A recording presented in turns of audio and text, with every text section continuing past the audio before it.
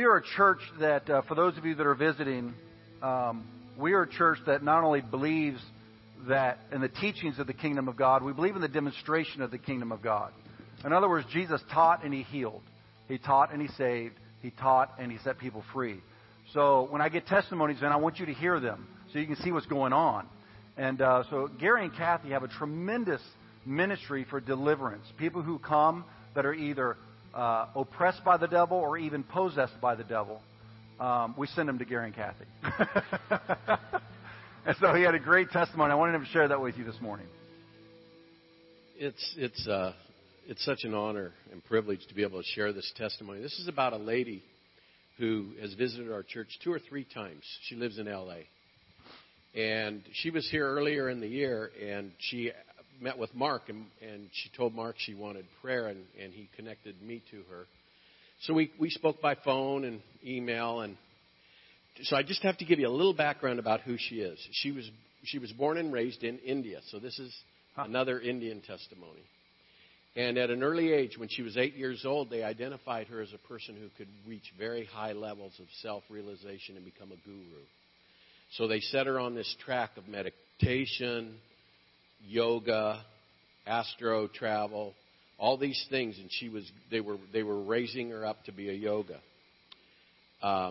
She told experiences that she had where when she was doing astro travel, where these scary creatures who were gods, were attacking her, and she chased her out of the spirit world back to real life, and it was just very traumatic. And so her mom said, "Well, why don't you stop doing that?" So she kept doing the other meditation and the other things, and then she had a bad experience where she was sexually abused for a couple of years, and that had a major impact on her life, which I'll explain in just a minute. So she came to the U.S. So she came to the U.S. for graduate school.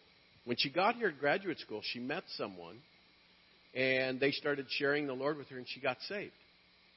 So she was saved, and she was walking with the Lord for about 2 years, and then she fell back into her old ways. Her husband's a Hindu, and so she fell back into the practicing Hinduism and kind of fell away from the Lord for quite a few years, about 16, 17 years. Now, just to set the stage. And one other thing about her husband, just to see how this stuff can impact you. So he's pressing hard into Hinduism. And one of their beliefs, of course, is reincarnation. And he's got this bad eczema problem. He's struggled with it for years. And he kept telling her, this is because I'm being cleansed from a past life and all this stuff. It got so bad, it put him in bed for 18 months with pus pockets, or for a month and a half, for a month and a half, with pus pockets all over his body. He couldn't get out of bed. The room smelled so bad, she said, I could hardly even go in there. She put him on the phone with a priest in New York, a Catholic priest, who said a prayer over him, and it broke the thing. Awesome. He got up, cleaned the room, everything was great, but he had an appointment scheduled to go meet with his meditation guru. Went and did that. He fell right back into it again. So that's how this stuff works. Now, in January, she rededicated her life to the Lord. As soon as she did that, she went on a little fast, and that's when all this stuff started. Immediately, on her tongue, this thing appeared that looked like a snake. It looked like a tattoo on her tongue. Mark saw it. We saw it. So that's what started it all. Okay, she has one other thing I have to mention. She has 3 daughters. One of them has cystic fibrosis, seizures, struggles with that. So she came in for prayer. That's all the background, so you can kind of understand what happened through prayer and the victories that she got. So she came down 4th of July weekend, and so we had to put together a team very quickly. And so Kathy and Kirsten and I met with her. And we took her through deliverance on a number of things. We were breaking all kinds of things off of her, generational spirits and other things. Kathy and Kirsten were both really moving in the prophetic like they do. Kathy saw this one God, or this one thing. She didn't know what it was. This one thing whispering in her ear. And so she described it to her, and she goes, yes, that's the God of I think that one was the God of, I don't know. It was one of the gods. There's too many gods. I can't keep up with them. that was the God of such and stuff. And as soon as so we prayed over that thing. As soon as we did, she said, okay, I saw it. I saw this dart hit it right in the forehead, and it's gone. I know it's gone. I don't feel it. She's so used to moving in the supernatural on the other side that it was really easy for her to hear the Holy Spirit and see the things within the Spirit. So we went through a number of deliverances like that. Broke a lot of things off of her. She had a lot of shame and guilt and so on. We prayed for her family, for her husband, her kids. We sent prayer cloths home with her. She's putting a prayer cloth in her husband's pillowcase, so I'm expecting to hear something exciting about that. So here's the email. All of that's the history. Here's the email. She thanked us, of course, and then she says, first of all, I find that the thing on my tongue is almost gone. It's noticeably gone. That was, and her family's God, or whatever they call it, was this god of demons, of serpents. And that was the serpent that was on her tongue. Wow. Then she said, I also noticed that Mira, her daughter, that the cystic fibrosis and epilepsy is cerebral palsy. Thank you. Cerebral palsy is speaking much more clearly with many more words, much more coherently. Praise God. So that was she's already seeing improvement there.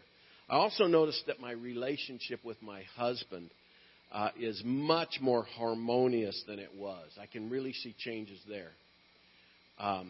Then she says, I feel strengthened in the Lord. I'm up for nighttime prayer, and it's so encouraging to note that I don't feel the need to cast and bind and rebuke anymore. In my spirit, I feel it's all been taken care of and broken. Hallelujah. Praise the Lord. Amen. That person's working on the gift of prophecy. That person's working on the gift of deliverance. We have the worship over here. We have the teaching gift over here. We have the serving gift over here. The hospitality gift over here. It's so important that all the gifts are activated. And I'm telling you, the body of Christ, when it is like that, it flexes its muscles and the kingdom of God can't be stopped. Amen? I forgot to release the children and the teenagers, but that was a great story for you to hear. All right, your teachers can clear it all up. All right, go. Explain all that stuff to you. Serpents on tongues and tattoos and things. Amen. Well, good morning again, church. It is great to be here again. I'm looking forward to teaching, jumping into the book of John. We started a study on the book of John. Mark, I listened to both of his sermons, brilliant messages the last 2 Sundays. He and Shelley are in L.A. right now preaching. And he spent 2 weeks, and we're only on verse 12 of chapter 1. So we will probably be in the book of John till Jesus comes back, which is fine with me because it's a pretty darn good book. It's named after me, so I'm comfortable with it. I was going to jump into a little 5-minute teaching on prayer, but I'm not going because we don't have time now. But I do want to say this. On my break, the Lord reemphasized to me how His kingdom is a spiritual kingdom. And everything that you and I get in our church or in your marriage or in your life or in your business, in your ministry, in your soul, everything you get comes through prayer because prayer releases the kingdom of God. And so I want to ask all of us to increase our prayers. I was going to do a little quick teaching on it. I want to do that every time I teach, but we've had other important things up to this point, and I want to make sure I have enough time to teach out of the book of John. So let me just say that when I teach, I'm going to do a precursor, about a 2 or 3 minute teaching on prayer to provoke and inspire and encourage you to get your prayer life reactivated or increased. I'm going to tell you, counseling, entertainment, vacations, more money, all these things do not touch and can't touch what prayer touches. Prayer touches heaven, and heaven on earth is what's released. By the way, I do want to say thank you and apologize to those who I asked to pray. Friday night at the park, I had a group get around and pray for us. I was going to Mexico last night. I operate apostolically over a number of churches down in Mexico, and we do a Southern Convention and a Northern Convention. And the Southern Convention was last night. I was going to go down. My mom is visiting. Mom, can you stand up? This is my mom. She's visiting from Ohio.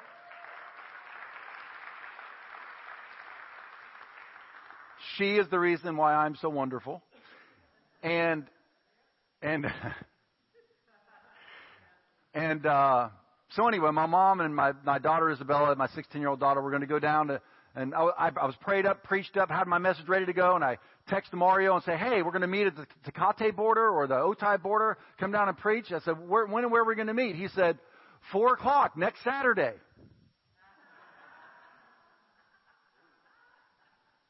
He's down in Oaxaca, South Mexico, preaching to some of our churches down there. I almost went to Mexico last night to preach in a church that nobody was going to be there with my mom and my daughter. So, but I do want to say this. Thank God there's no spirit, there's no time or space in the Spirit. So every prayer you prayed is still good for next Saturday. And I really mean that. I mean, the theme is open heavens. That's why I love prayer. I love asking you guys to pray for me. Just this morning, I jumped into a mosh pit right out there in the foyer, and I said, pray for me, because I love because I like hearing God's voice coming through you. And it's so confirming. So we were playing volleyball, and I said, hey, before we leave, let's pray. And David drops back here, oversees our sound department. He prophesied open heavens. And that's the theme of the conference down there, and he did not know that. And so, see, that's God using you to pray His will into the earth. Nothing happens in the earth except through prayer. I can prove that scripturally, but like I said, I'm not going to preach my 5-minute message on prayer like I just did. So let's pray. And I'll use the rest of the time to teach out of the book of John. Jesus, we love you, love you. We are not ashamed of you.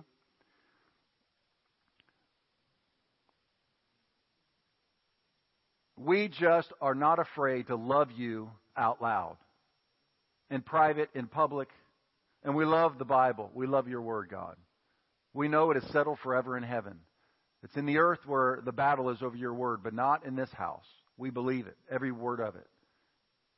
And we thank you, Holy Spirit, that you are the one that enables us to understand the Bible. So I ask that you use me, this imperfect vessel, flow through me and speak to all of us today.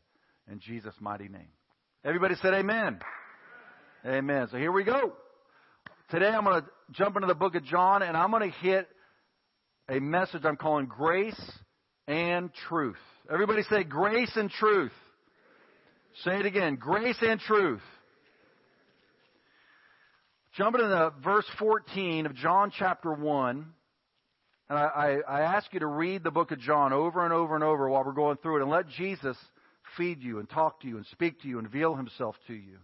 Christianity is not about all these secondary things. It's not about primarily us gathering. It's not about worship. It's not about giving. It's not about praying. It's not about all these secondary things. Christianity is about the person of Jesus Christ. And then all that flows out of Him. And sometimes we can get so churchy and so busy that we forget this is all about Jesus. And so in the book of John, chapter 1, verse 14, we begin with, and the Word became flesh. The Word, as Mark gave a great exegesis of the first 13 verses, proved that Jesus, he's talking about Jesus here, who is the Word of God. And the Word became flesh and dwelt among us. God came down to us. Religion is nothing more and nothing less than our attempt to reach up to God. Are you with me back there? Okay. Here we go. Religion is us trying to reach up to God through our prayers, through our good works. When I talk to people and I say, if you die tonight, do you know you're going to heaven? If they say yes, I say why? And if they have not come to Jesus Christ, the answer is always the same, because I'm a good person, because I do unto others as I would want them to do to me. It's a works answer. It's a I'm going to get to heaven on my own good works answer. Every religion on the planet is a works religion. Reincarnation, you keep trying it over and over and over until you finally reach perfection. Buddhism is the same way with the 7 laws of ascension. And Christianity is the only, quote, religion on the planet where God says, you can never reach me by your goodness because of your badness, because of your sin. One good act does not balance out one bad act in heaven. In the courts of heaven, every sin is recorded, and there is a penalty connected with it. Which is why, because God's mercy triumphs over His judgment, He came down to take care of that for us. So religion is us trying to reach God, up to God, but Christianity is God, the gospel is God reached down to us. It's like when I was on vacation and we went down to Carlsbad and I got up on the ocean wall, the boardwalk, and I'm sitting on the concrete wall to watch the fireworks with my kids. Well, Josiah, our son he's an amputee, he's down on the boardwalk looking up at me, and I look down, and there is no way he's going to be able to join the family up on the wall. He can't. He's trying to reach up there, and he can't get up there because he's missing a leg, and his other leg is a club foot. And so he could not get up on that wall to sit with us to watch the fireworks. So what did Dad do? I get down, and I pick up my son, and I put him on the wall, and I sit down right next to him, and he is sitting at my right hand. I had to move over here and put him on my right hand because that's biblical, because I want to say now, in the book of Ephesians, it says that salvation is not by works. It is by, say it out loud, it is by grace. And how God has raised us up. God raised us up. He saw us spiritually crippled and absolutely with no chance of ever reaching Him and sitting with Him in the heavenly places. So He came down as our Father in the form of the Son, died for our sins, and then rose from the dead, broke the power of death, sitting at the right hand of the Father. And then He says, if you will confess me as Lord, I will come down and I will pick you up and I will sit you next to me for eternity.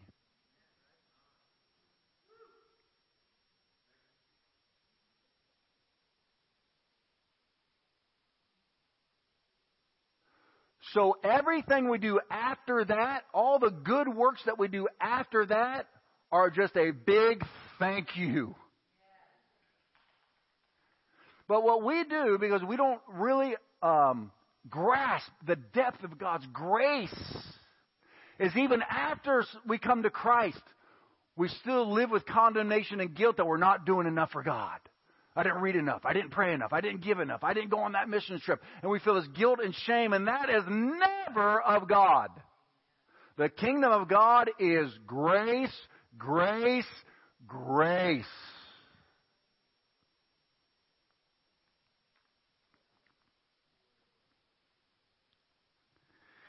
A great way to explain the gospel to somebody is what's called do versus done. And that is when you're trying to explain what Christianity is, you say it's not what we do for God. It is what God has already done for us. So we go with verse 14. It says, and the Word became flesh and dwelt among us, and we beheld His glory, the glory as of the only begotten of the Father, full, everybody say full, full of grace and truth. So the definition of glory here, we beheld His glory, literally means fullness. Glory, the glory of God is kind of an ethereal word. It's like, what's the glory of God mean? It means His weightiness, His fullness, the fullness of who God is and what makes God God. It's His glory, His fullness. This word fullness means a ship filled to capacity with cargo and people. A town with every house full. So what is God's filled with? What is His glory? It says it right here. Full of grace and truth. Verse 15. John bore witness of Him and cried out, saying, this was He of whom I said, He comes after me, is preferred before me, for He was before me. What this means is, see, John the Baptist, his cousin, was born 6 months before Jesus was. So he's not talking about the birth order. He's talking about preeminence. He's saying Jesus has always been. He has the preeminence. And so in verse 16, and of His fullness, of His grace and truth, of His glory. Now here's the big whammy. Here's the mother lode right here. You ready for this? Ready what He's about ready to say? And of His fullness we have,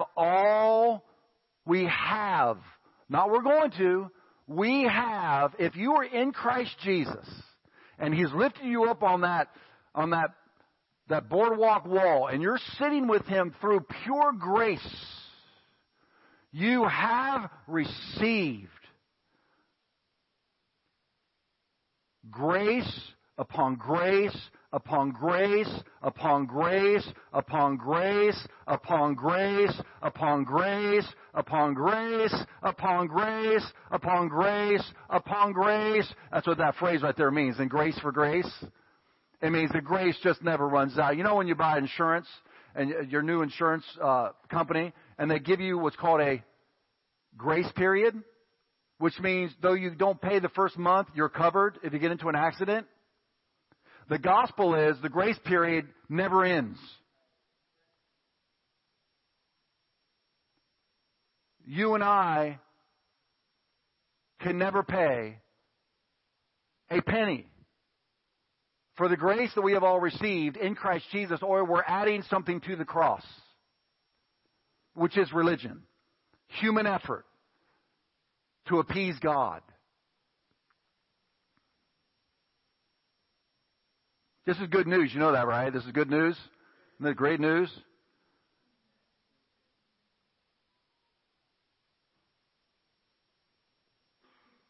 But here's the issue. It's like being a child that has an inheritance of a uber rich father, but you don't know it. And we live like paupers and beggars. I'm going to say something, and I love anybody who does this. And I may be wrong when we get to heaven, but let me tell you what annoys me and what I believe. Begging God in prayer. That really bothers me. I think it bothers Him. I think it really bothers Him. If my children came groveling to me in fear and shame, asking me for something, if somebody saw that, if one of my children came in right now and they kind of started approaching me like this in front of you, Dad, can I please, don't hit me, could I please have breakfast?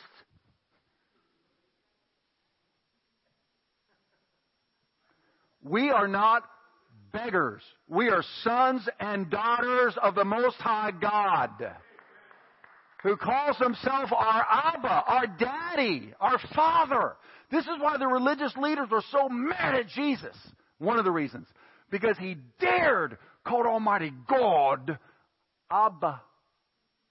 The Aramaic word just means dada, daddy. Jesus' intimacy with God the Father infuriated the religious rulers because they were filled with religion and rules and law. You have to do everything exactly the way we say you must do it. And they use fear and shame. And you must come through us. And Jesus went right around them and said, nope, I'm just going straight up. Those that say, we're just bombarding the gates of heaven. I'm like, what are you doing out there banging on the gates? I'm sitting right here at the throne room. The throne, come boldly to the throne of... Oh, come on, family, church. Do you know the Bible? Here we go again. Come boldly to the throne of... That felt good hearing you say that. Not come boldly to the throne of shame, to the throne of fear. Come begging and groveling before the mean God who's just waiting for you to mess up. No, He saw you messing up, and He felt sorry for you, which is why He came down and put you up on the wall with Him.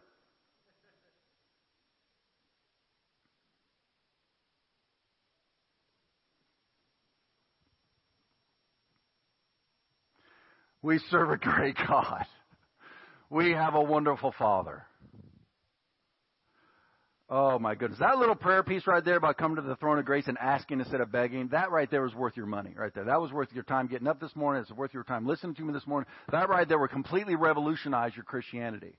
It will revolutionize your prayer life. When you realize, by God's grace, I can walk right into the throne room of God. I'm not knocking on the door. I'm not building a stairway to heaven. And she's buying a stairway to heaven. I love Led Zeppelin, and I hate that song. Pure religion. Knock, knock, knocking on heaven's door. I'll open it for you. I'm on the inside.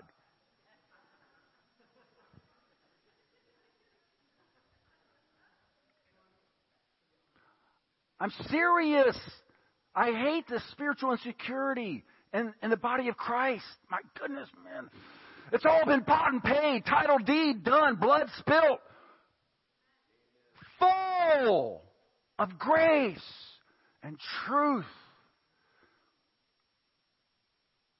It takes revelation. This is the point. This is my point. All the stuff I'm saying is true, but believing it is the battle. It's all right up here, which is why we've got to be in the Word of God. You got to read this book day and night. Read it, eat it, believe it, see it. God told Moses, tell your kids, put it on their eyelids, put it on your doorpost, put it on your wrist, put it on your forehead, read it, meditate on it. That's how you get revelation of everything I'm just saying. Boy, revelation is powerful. In fact, let me show you something. Go to the book of Ephesians chapter 3. Ephesians chapter 3, and we are going to look for it, and we'll jump back to John. Ephesians chapter 3, now look at this, talking about revelation of these things I'm saying. Ephesians chapter 3, verse 19, talking about, well, okay, let's go to Ephesians chapter 1. You got me back there? Watch this. Ephesians chapter 1. This is how important revelation is. It's not getting something you don't have, it is realizing you have something you didn't realize you already had. Ephesians chapter 1, Paul prays in verse 15, therefore I also, I'm backing up to verse 15. Can you get there? Okay.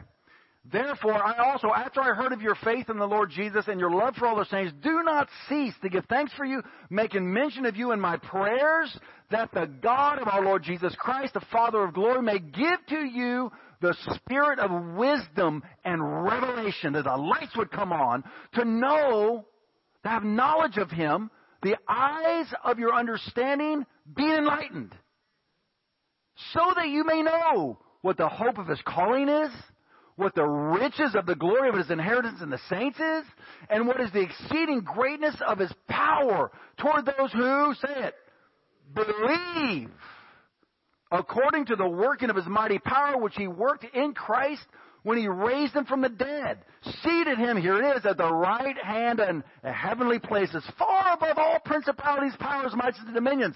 That's why you don't have to be afraid of the devil. And gave Him the name that's above every name, not only in this age, but in the age which is to come. And He put all things under His feet, and gave Him to be head over all things to the gathering place church and every other church, which is His body, the fullness, there's that word again, the fullness of Him. The church is the fullness of Him who fills all in all.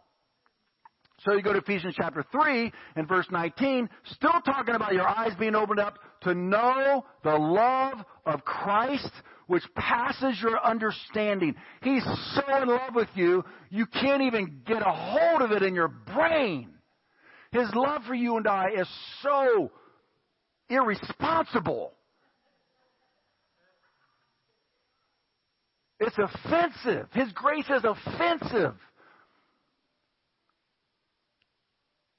I had somebody come to me recently, and my wife and I are praying for this person, and this other person sees this person living in sin, but they're getting blessed. And this person said to my wife and I, they're living on your guys' prayers. That's what's going on right there.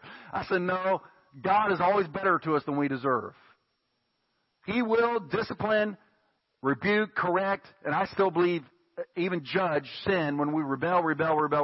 And then we can open up the door to the enemy, and you experience pain and suffering. And then you cry out to God, and then He says, let's go. And He cleans it all up, and you move on, and you're better than before. Grace abounds. Where sin abounds, grace much more abounds. So I'm not soft on sin, believe you me. But we better be big on grace. or you fall back into. So look what happens here. To know the love of Christ, which passes knowledge, passes your ability to understand, which is why you need the Holy Spirit to illuminate your heart and mind, to know how much God's in love with you, that you may be, here it is again, filled with all the fullness of God.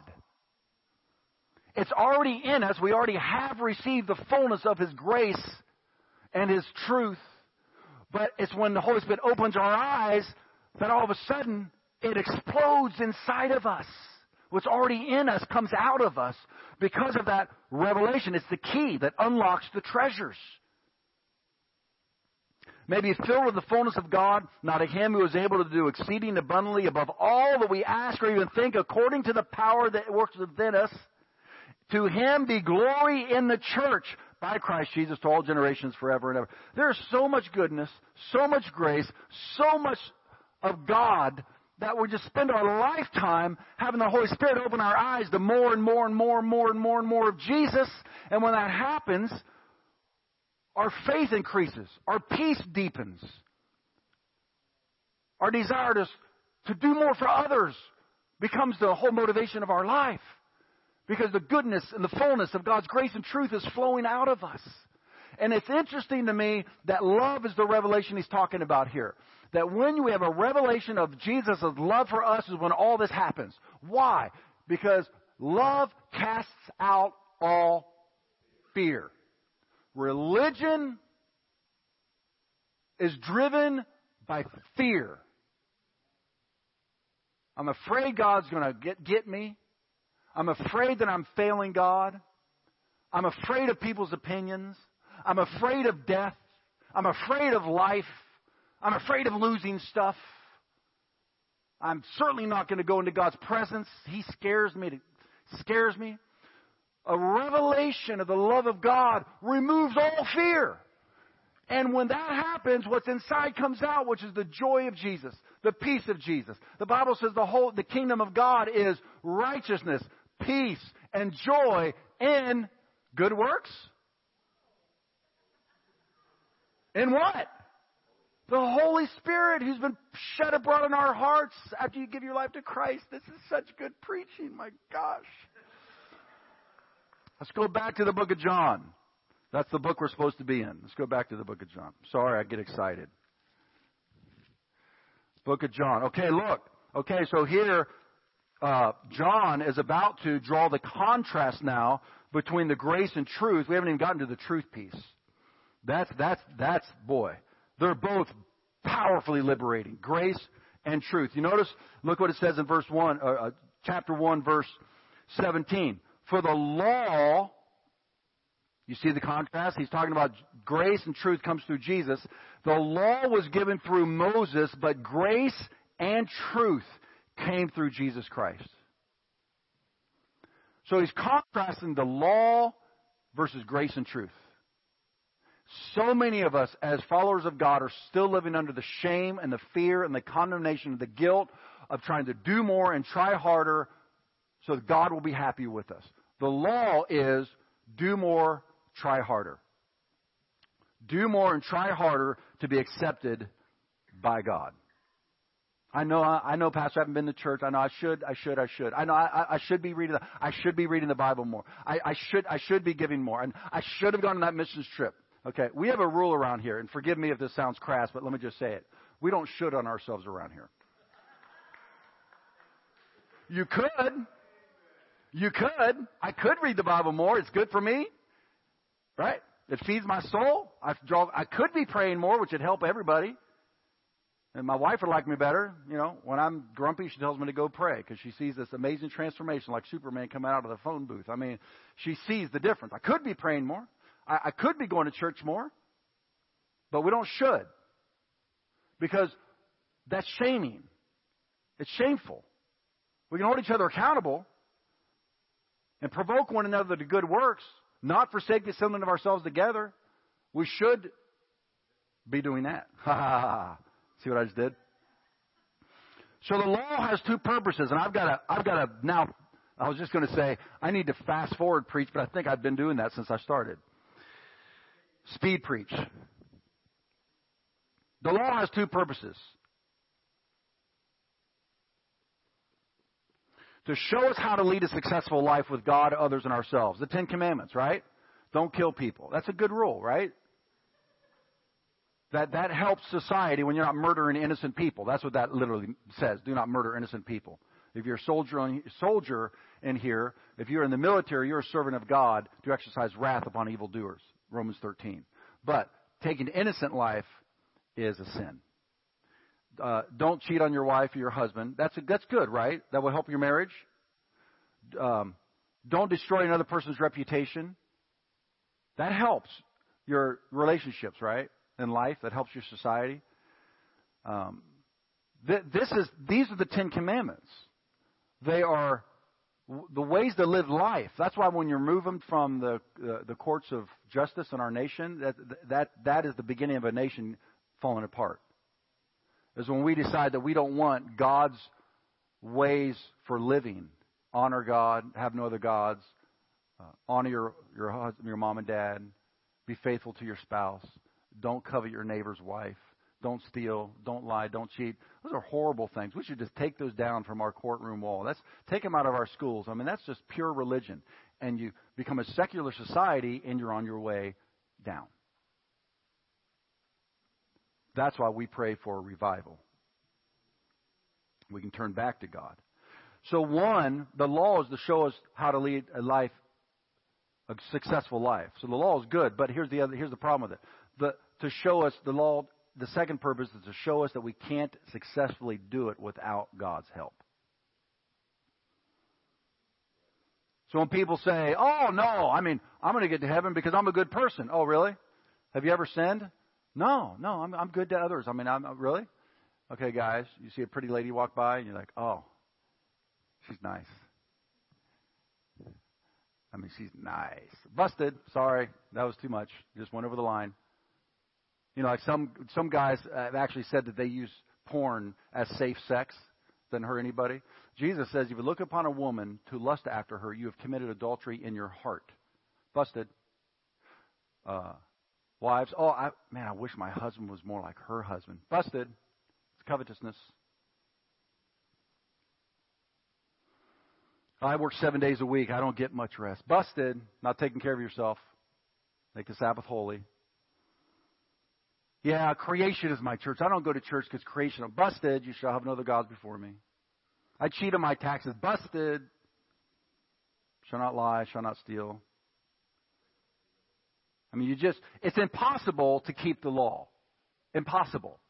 And when you find out that the law, God set it up not only for us to know how to live life successfully, but when you realize in the Old Testament, the only way to have a relationship with God was by keeping the law perfectly, we're all busted.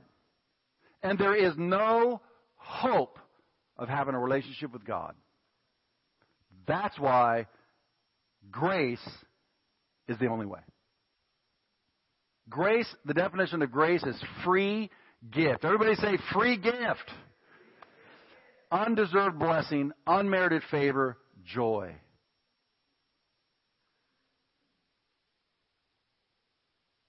I'm going to read another scripture here. Let's go to the book of Romans chapter 3. And it's just too good not to read. Romans chapter 3. For some of you, this may be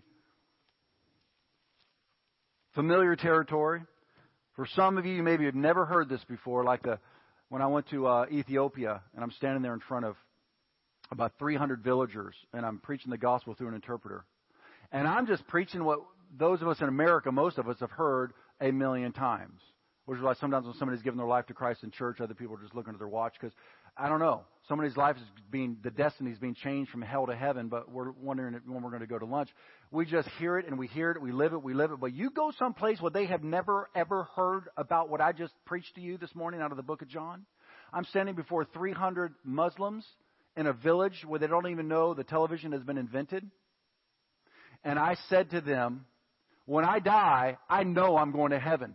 Instantaneously, all 300 of them went, oh.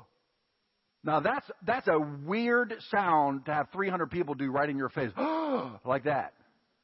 And it was like a wave of, hit you.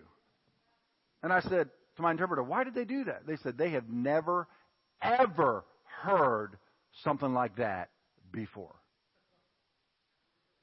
You were there. You remember that? There's no religion on the planet that says heaven is a free gift except for the gospel of Jesus Christ. Woo!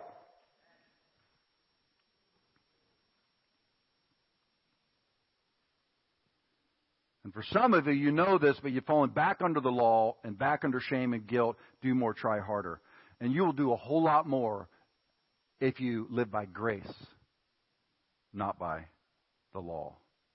In Romans chapter 3, it says in verse 23, for all have sinned and fallen short of the glory, the fullness of God. Being justified, that means called innocent, freely by His, say it, by His what? You see that? Being called innocent, freely by His grace through the redemption that is in Christ Jesus. See, it doesn't cost you and I anything, but it cost Him His life. The redemption. The word redemption means a release secured by the payment of a ransom, deliverance, setting free.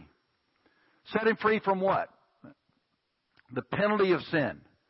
You go back to the book of John, and you look in chapter 1 again, in the book of John, and I'm not going to get back there. He says this. John says, behold, the Lamb of God who takes away, doesn't cover up, doesn't paint, doesn't gloss over, takes away the sin of the world. The next day it says Jesus was John's cousin. Revelation. John grew up with Jesus. They were cousins. He didn't even know that Jesus was the Son of God until God opened his spiritual eyes. Revelation. This is the point today. Revelation. God said to John the Baptist, whoever you see the Spirit landing upon, he's the one. He had no idea it was going to land on his cousin. And when he saw it, he said, behold, the Lamb of God that takes away the sins of the world. The next day he saw him again. It was only 24 hours later he saw him again. Behold, the Lamb of God that takes away the sins of the world. It's only in Jesus that our sins are taken away. It's not by dipping in a river. It's not by washing your hands. It's not by coming to church. It's not by giving your tithe. It's not by praying. We were watching a show the other day, and they were going into a Buddhist temple, and they did incense. They say, we're cleansing ourselves before we go into the temple. Well, sorry, you're still not clean. Neither is that temple. I know that's offensive, but I hate religion. It traps people and sends them to hell. So I'd rather offend somebody into heaven than politely help them go to hell. Because God loves everybody, and everybody should have a shot at heaven. Frees us from the penalty of sin, the power of sin, frees you from religion, frees you from the fear of death.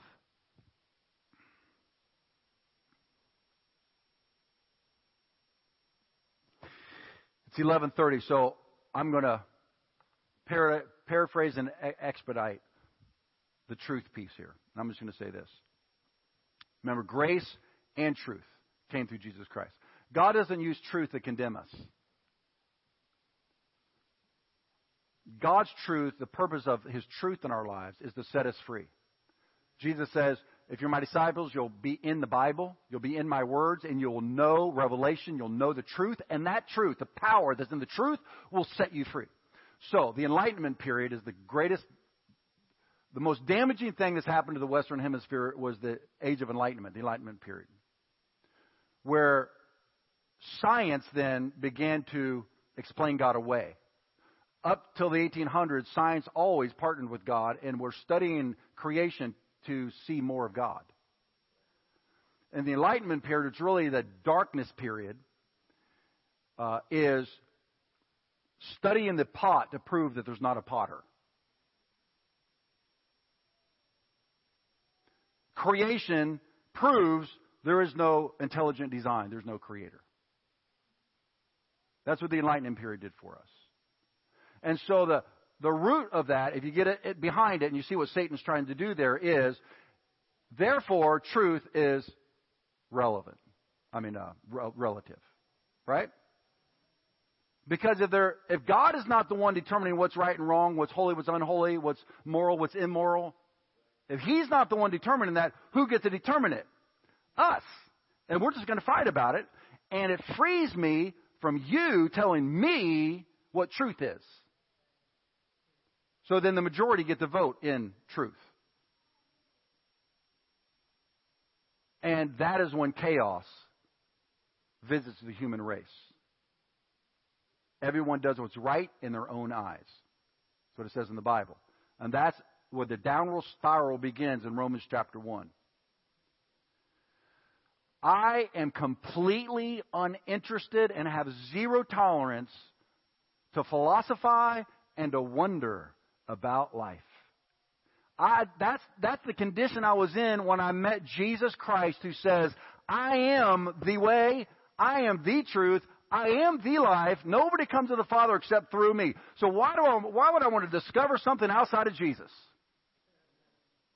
The Bible says in the book of Colossians, He created all the worlds and He holds them all together.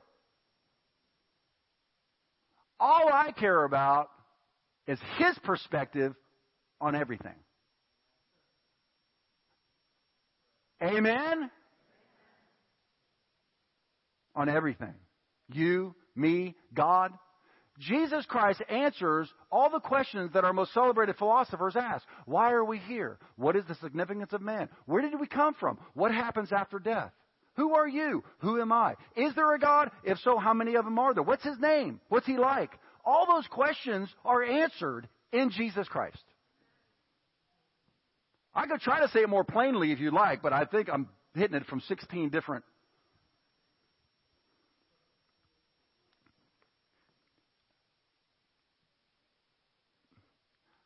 I have such deep compassion for every person that doesn't know Christ to come to Him. Because He is the way, the truth, and the life. And I have a deep empathy and compassion on every follower of Jesus Christ to get the law and shame and fear broken off your walk with God so that you can know you are a child of God. He's ravishingly in love with you. His grace is all over you. And if He does spank you, He spanks you for your good, and then He doesn't talk to you about it again, and you just move on and you're a better person for it.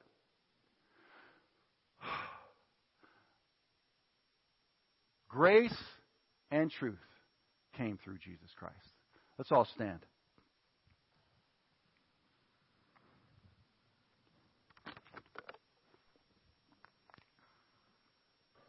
Did you feel yelled at today or encouraged? Sometimes I just get so excited about it.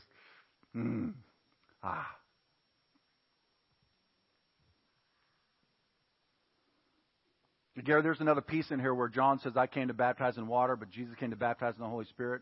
We're going to have to hit on that. And you guys are going to be praying for people. Because it's another, for some reason, there's a grace on Gary and Kathy to pray over people to receive the baptism of the Holy Spirit. In fact, I'll just say it. In the book of John, when they're saying, John, are you the Messiah? He said, no, I baptize you in water, but there's one coming.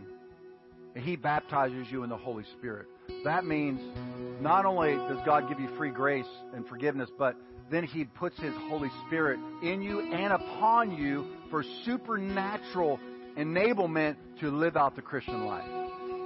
If you have not received that yet, in just a minute when I call everybody down, those down that want to give their life to Jesus, or you want to rededicate your life to Jesus, or you need prayer to get shame and guilt off, you got this committee in your head always criticizing you, that's not the voice of God. We can pray that off for you or out of you or away from you or whatever needs. But also, living the Christian life is not by human willpower alone. It is by the turbo power of the Holy Spirit. And if you have not received the baptism of the Holy Spirit, being able to speak in a heavenly language, being able to operate in the gifts of the Spirit,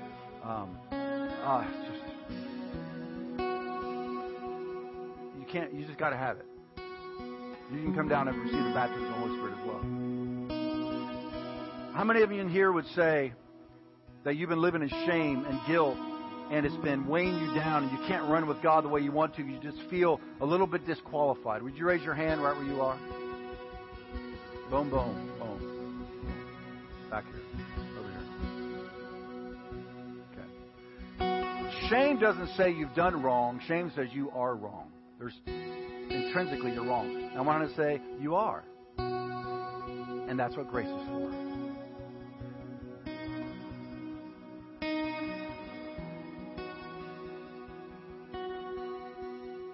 Quit trying to impress God and just melt in His arms.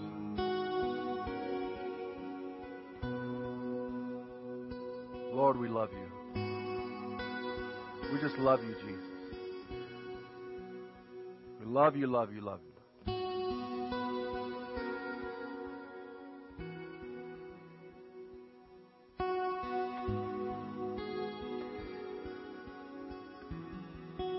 Now, remember this old song? Some of you won't know it, but just some of us will. I love you, Lord, and I lift my voice to worship you, to worship you, oh my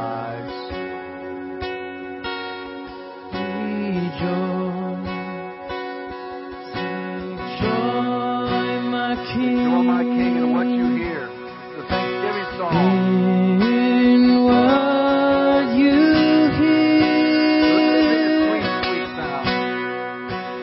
let it be a sweet, sweet sound in your ear. Let's sing this again. I love you, Lord. I love you, Lord, and I lift my voice,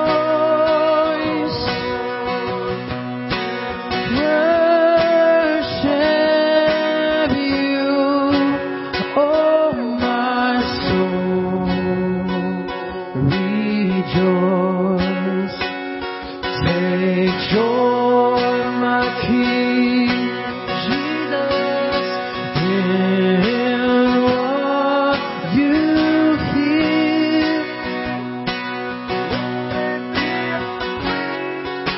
Sweet sound in your ear. Now, some of you here have never received Jesus Christ as your Savior. I'm telling you, He's knocking on your heart. He's what that feeling you have inside of you, that's the Holy Spirit drawing you and calling you to Jesus. I'm going to come right down front here, and if that's you, I'm going to ask you to slip down. I'm going to pray with you. I'm going to lead you to Jesus. He's the answer. He's the one that's going to give you the peace that you don't know yet. And He promises, He says, I will not reject anybody who will come to me. You come to Him, He's going to receive you. He's going to forgive you from every sin you've ever committed. He's going to breathe His Spirit into you, and you're going to become a child of God right here, right now, today. So I'm going to come down front here, and I want to meet you. Another way you can do it is on that visitor card, you can check a box, and I gave my life to Jesus today, or rededicate it. Some of you may want to come down and rededicate your life to the Lord today. Some may need prayer for physical healing, you need miraculous healing. Someone here, this is called a word of knowledge. Someone here is tormented in your mind, where you're harassed in your thoughts, and it's beyond just you can't stop thinking about something. It's like harassment in your mind. Probably a demonic stronghold, and these guys can pray it off you. Any of the prayer team can. So unless I get in trouble with the children's team back there, I've got to release you to go get your kids, but it's just pregnant with power right now. The presence of God is here to heal, save, and deliver. So you're welcome to stay. Josh is going to continue leading in worship. You're welcome to come down front for prayer. Prayer teams, please come down. Prayer teams are ready to pray for you for physical healing, for baptism of the Holy Spirit, for deliverance. I want to be right here for those who want to give their life to Christ.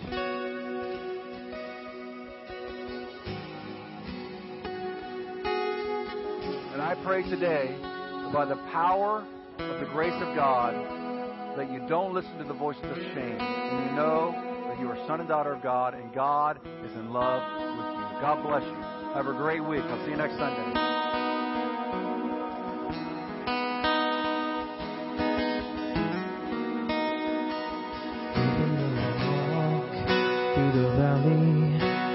Shadow of death, your perfect love is casting out